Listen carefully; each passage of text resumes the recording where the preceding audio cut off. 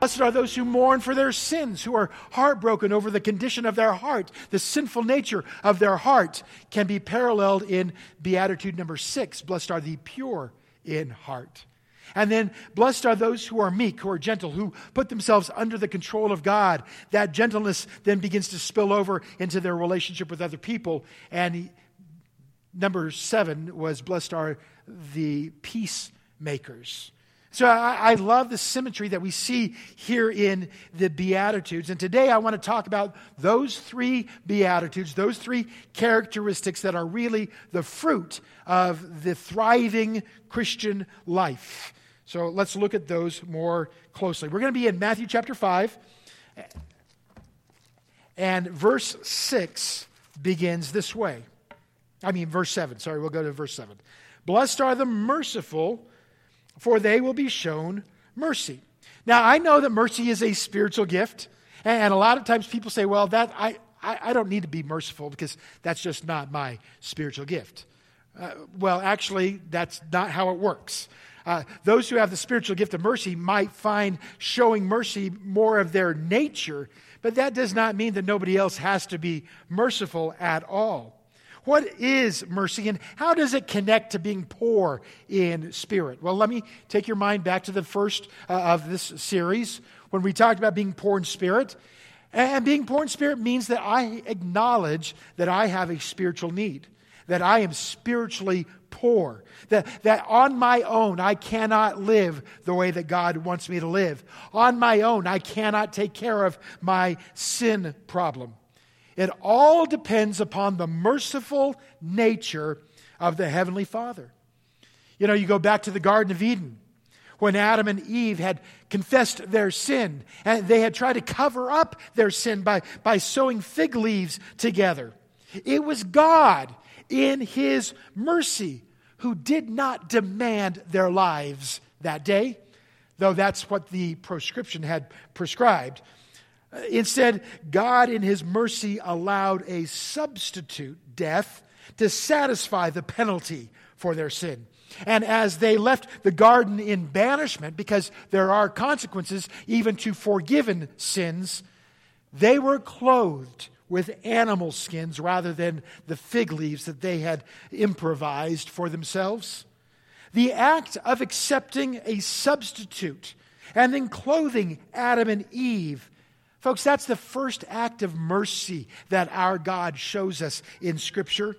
Yes, God is righteous. Yes, He is holy. But He is also merciful and gracious, abounding in love. And folks, we even catch that character in the Old Testament, where many people have misunderstood the character of God, thinking that He's this angry God in the Old Testament, and somehow He's softened up by the New Testament. If you look at the scripture that Pastor Andy read to us today, 1 Corinthians chapter 15, I don't think it's mere accident that Paul goes back to the Garden of Eden, back to that first sin when death entered into the world through the one man, Adam. We have a connection with Adam, don't we?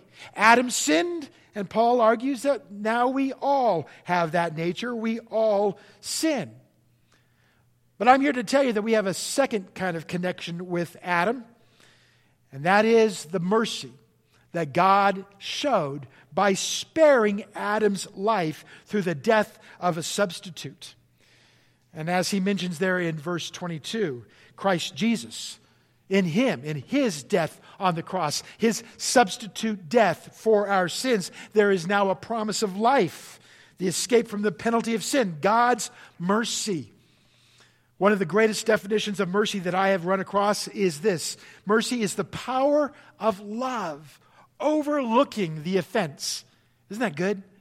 The power of love overlooking the offense, not dealing with us as our sins deserve. Now let me ask you, do you really believe that? Do you really believe that God's mercy is that great, that His love is that great, that He can overlook your sin?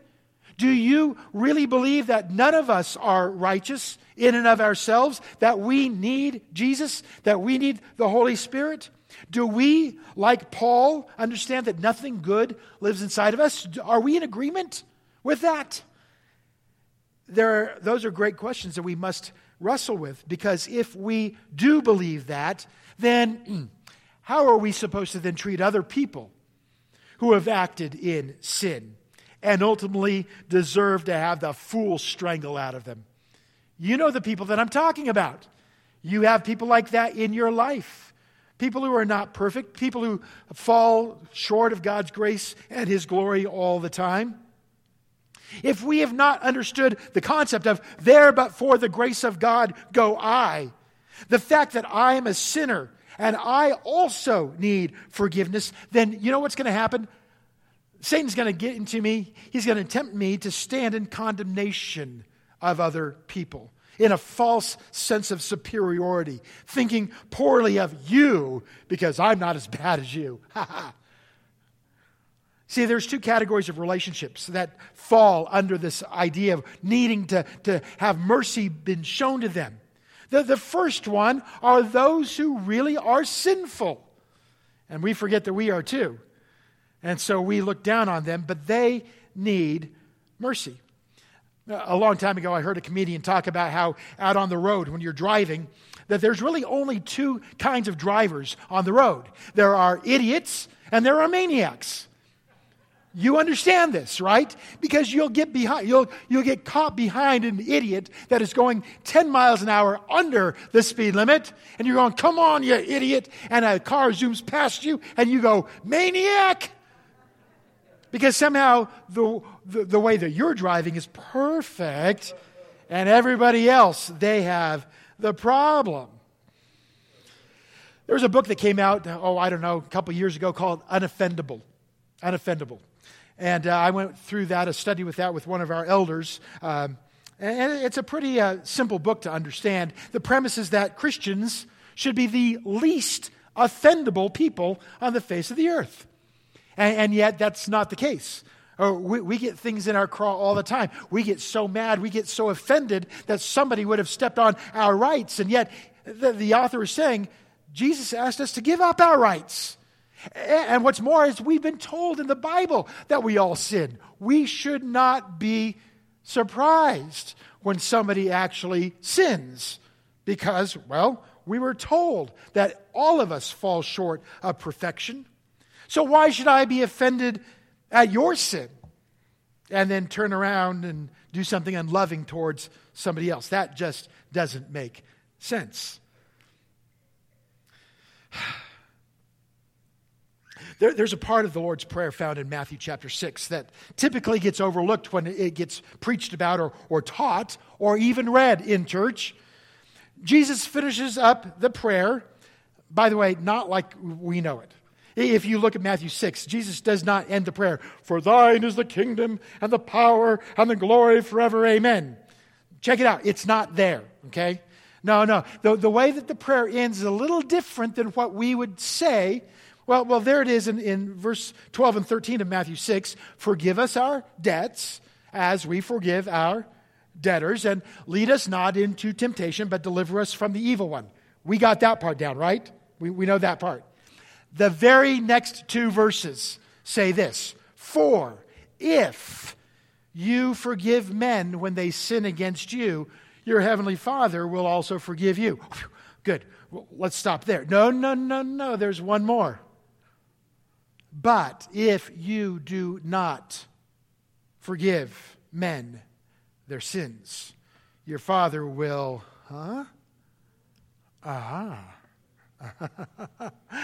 Now, that's not supposed to be in there. Because Jesus loves me, this I know, for the Bible tells me so. That's not very loving, Jesus, when you tell me that it doesn't matter what my attitude is towards somebody else. You've got to forgive me.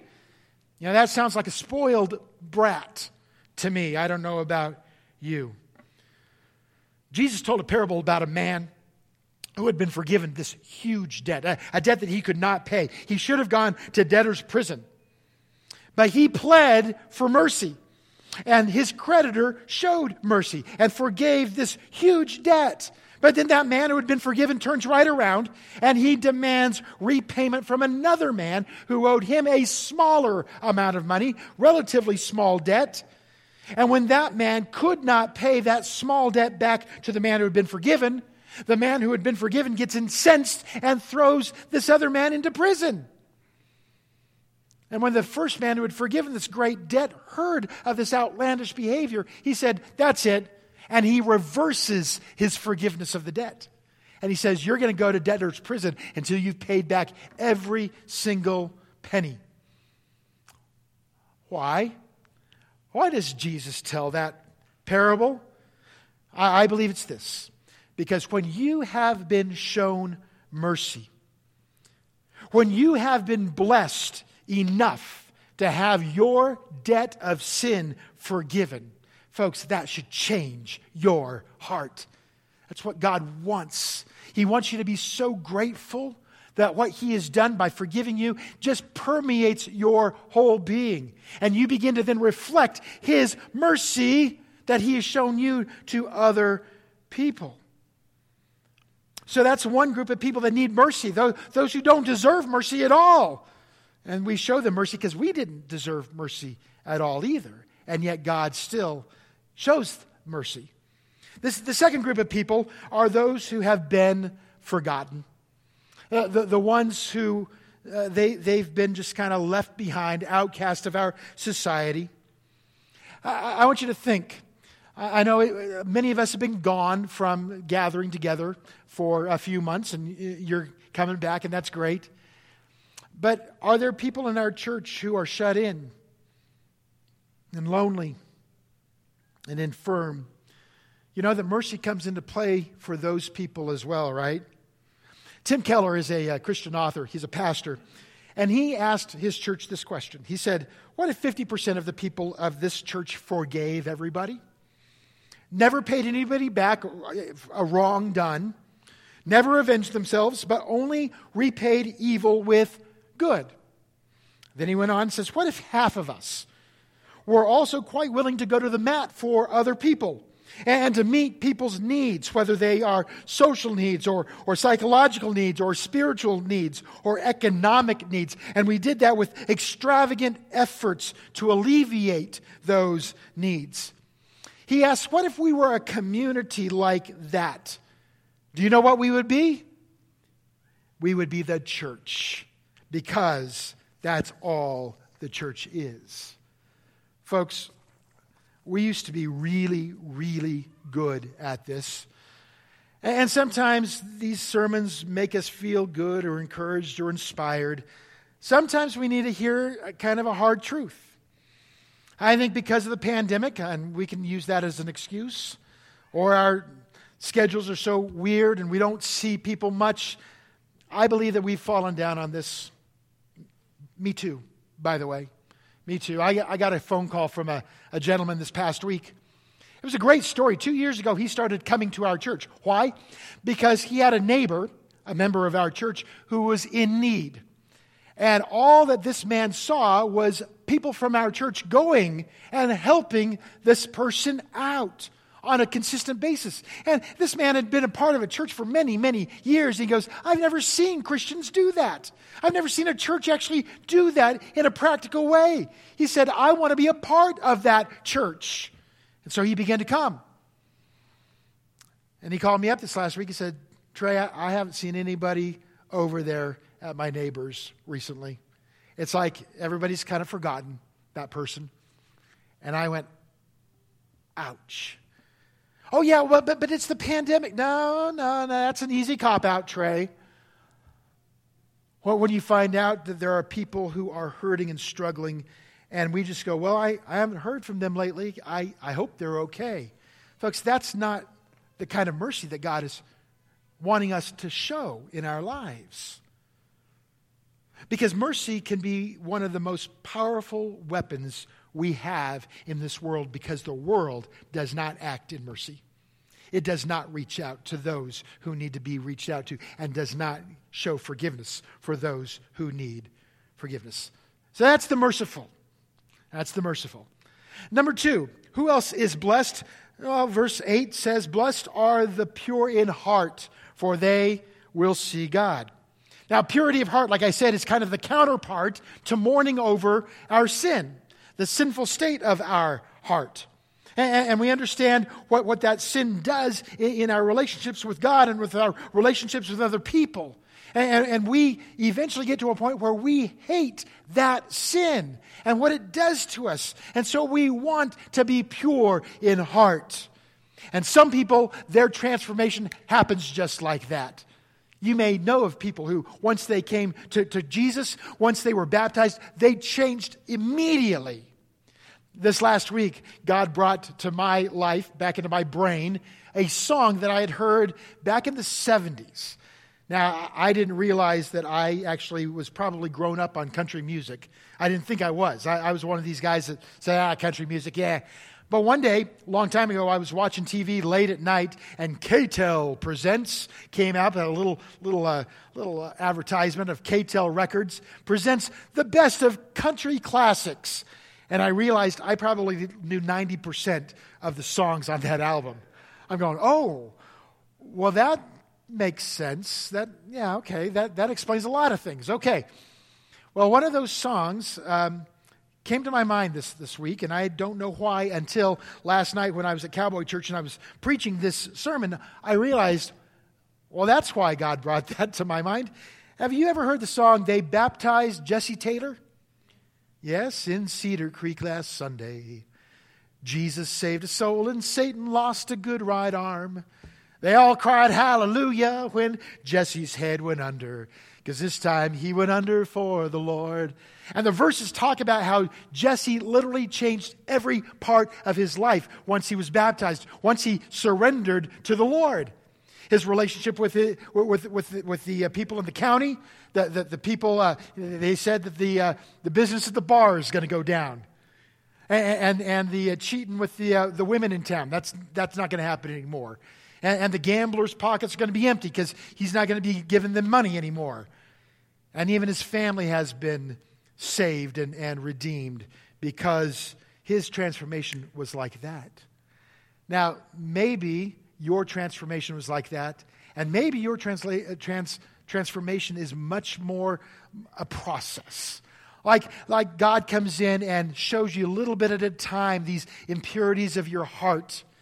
And you then begin to give permission to the Holy Spirit to begin to pull those weeds out, to make it more pure. That process is very common. It's called sanctification. Big word, church word. That basically just means it's the process of getting clean. Folks, because you don't have to get clean in order to come to Jesus. You come to Jesus dirty as you are. And it's the Holy Spirit that begins to clean you up. Sometimes just like that, and sometimes it takes a little bit more time.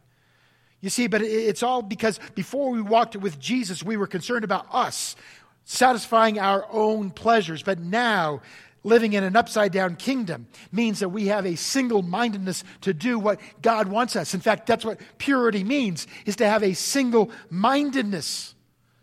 To say nothing else matters except for me doing what God wants in my life. What's the promise that Jesus gives? What's the blessing for those who are pure in heart? There in verse 8. Do you see it? Blessed are the pure in heart, for they will see God. I always thought when I was growing up that meant I got to go to heaven. I'll see God. Well, that's true, but I believe that Jesus is talking about something a little bit more broad. In fact, because once you begin to say, my single desire is to do what God wants me to do, you will begin to see God at work in your life.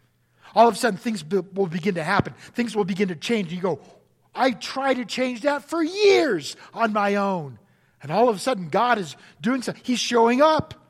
And not only is he showing up to change your life, but he's showing up and working through you to make a difference in somebody else's life as well. And the pure in heart definitely see God at work.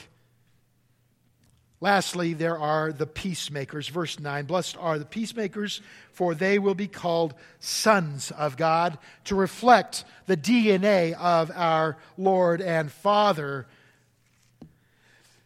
It involves people of God actively working to make peace. Because most of the problems that we face today are due to our own selfishness.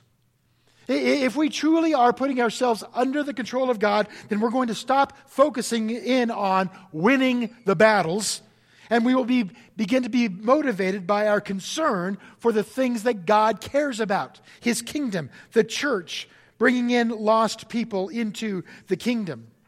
A peacemaker is not the same as a peacekeeper. A peacekeeper tries to keep warring factions apart. A peacemaker tries to bring them together. We are called ambassadors to take God's kingdom into this world, to be His representatives so that we can bring peace together between God and man and between ourselves and man as well. Several weeks ago, Ethan, our youth pastor, shared with us some very wise advice from the book of James. James 1:19 says, "My dear brothers, take note of this. Everyone should be quick to listen, slow to speak, and slow to get angry." Why? Because man's anger does not bring about the righteous life that God desires. Have you seen some angry people recently? Trying to do things on their own? How's that working for them? You see, man's anger does not bring about the righteous life that God desires. So to be a peacemaker, we've got to put this verse into practice. We actually have to learn to listen to what other people are saying, especially those that we don't agree with. See, if you shut somebody out because you're trying to think of a clever comeback, or you think that they're just an idiot, you may miss God speaking through that person to show you something that you had never thought of before. Listening helps us better understand and not jump to incorrect conclusions. Number 2, and this is, I'm preaching to me, learn not to talk all the time. Learn just to shut up sometimes instead of throwing out that zinger. Oh, I know you've been there, where all of a sudden something comes into your mind and says, oh, I could say this. And then you got to stop and say, but if I say that, am I really bringing about peace? Or am I adding fuel to the fire? Should I really say this? Or should I shut up? Should I really post this? Or should I refrain? No. I don't know. Something to think about is what I'm getting ready to say, either to somebody directly or online. Is that really going to bring about the righteousness of God? And then finally, learn to keep control over your anger. I can see myself many times working with middle schoolers, yelling at them, trying to tell them to be nice to each other. It's like, really, Trey? Really? You're screaming at us and you want us to be good to each other. Well, where's the model there? Why is it important for you and I to be peacemakers? Well, do you realize, maybe some of you don't, but do you realize that this world is growing more hostile towards Christians? Have you seen that maybe once or twice out there? It's a tragedy that they're pushing Christianity away from them, because Christianity has the only answers to what they're looking for, the only hope, the only joy, the only peace that they really are craving, and they're pushing it away. And yet, oftentimes, our response to that is hostility for hostility, eye for eye, tooth for tooth. And that's not creating peace. That's not making peace at all. I think our message of love and hope and peace and love sometimes gets muddled up because of our attitude. Because we've adopted the same kind of hostility that the world has for us. Anytime I see an article that begins with the phrase, angry Christians, whatever, I hurt. I hurt on the inside. Is that really what has happened to the church? Have we sunk so low that our response to the world is not one of love, but of hate? Are you and I more fond of saying to people, you're going to hell, than it is, Jesus loves you and offers you life and the Holy Spirit that can help you get out of the pit that you are in? I don't know about you, but out of those two ways, the first one does not seem very effective in winning people to the Lord. Look at the way that Jesus related to most people. He looked for ways to build a bridge. He looked for their pain, and then he sought to help at the point that they were hurting. He talked to them about their hunger and their thirst and their brokenness, and he spoke to them then about God's love and mercy. And if he had any harsh words to say, it was usually towards the religious elite that he was angry at. Right now, I'd invite the worship team to come on up.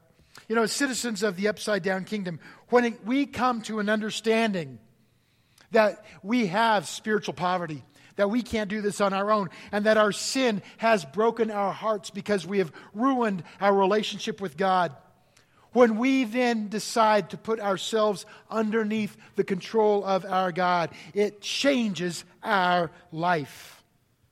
And that's exactly what God then wants us to take into this world, because there are so many people whose lives need to be changed. It is the case of those who live in God's upside-down kingdom that we are blessed, yes, but we're not just blessed for ourselves. We are blessed to turn right around and be a blessing to somebody else. That's at the very core of every disciple, is this: you have a story. Your life has been changed by God's grace and mercy. You have been forgiven.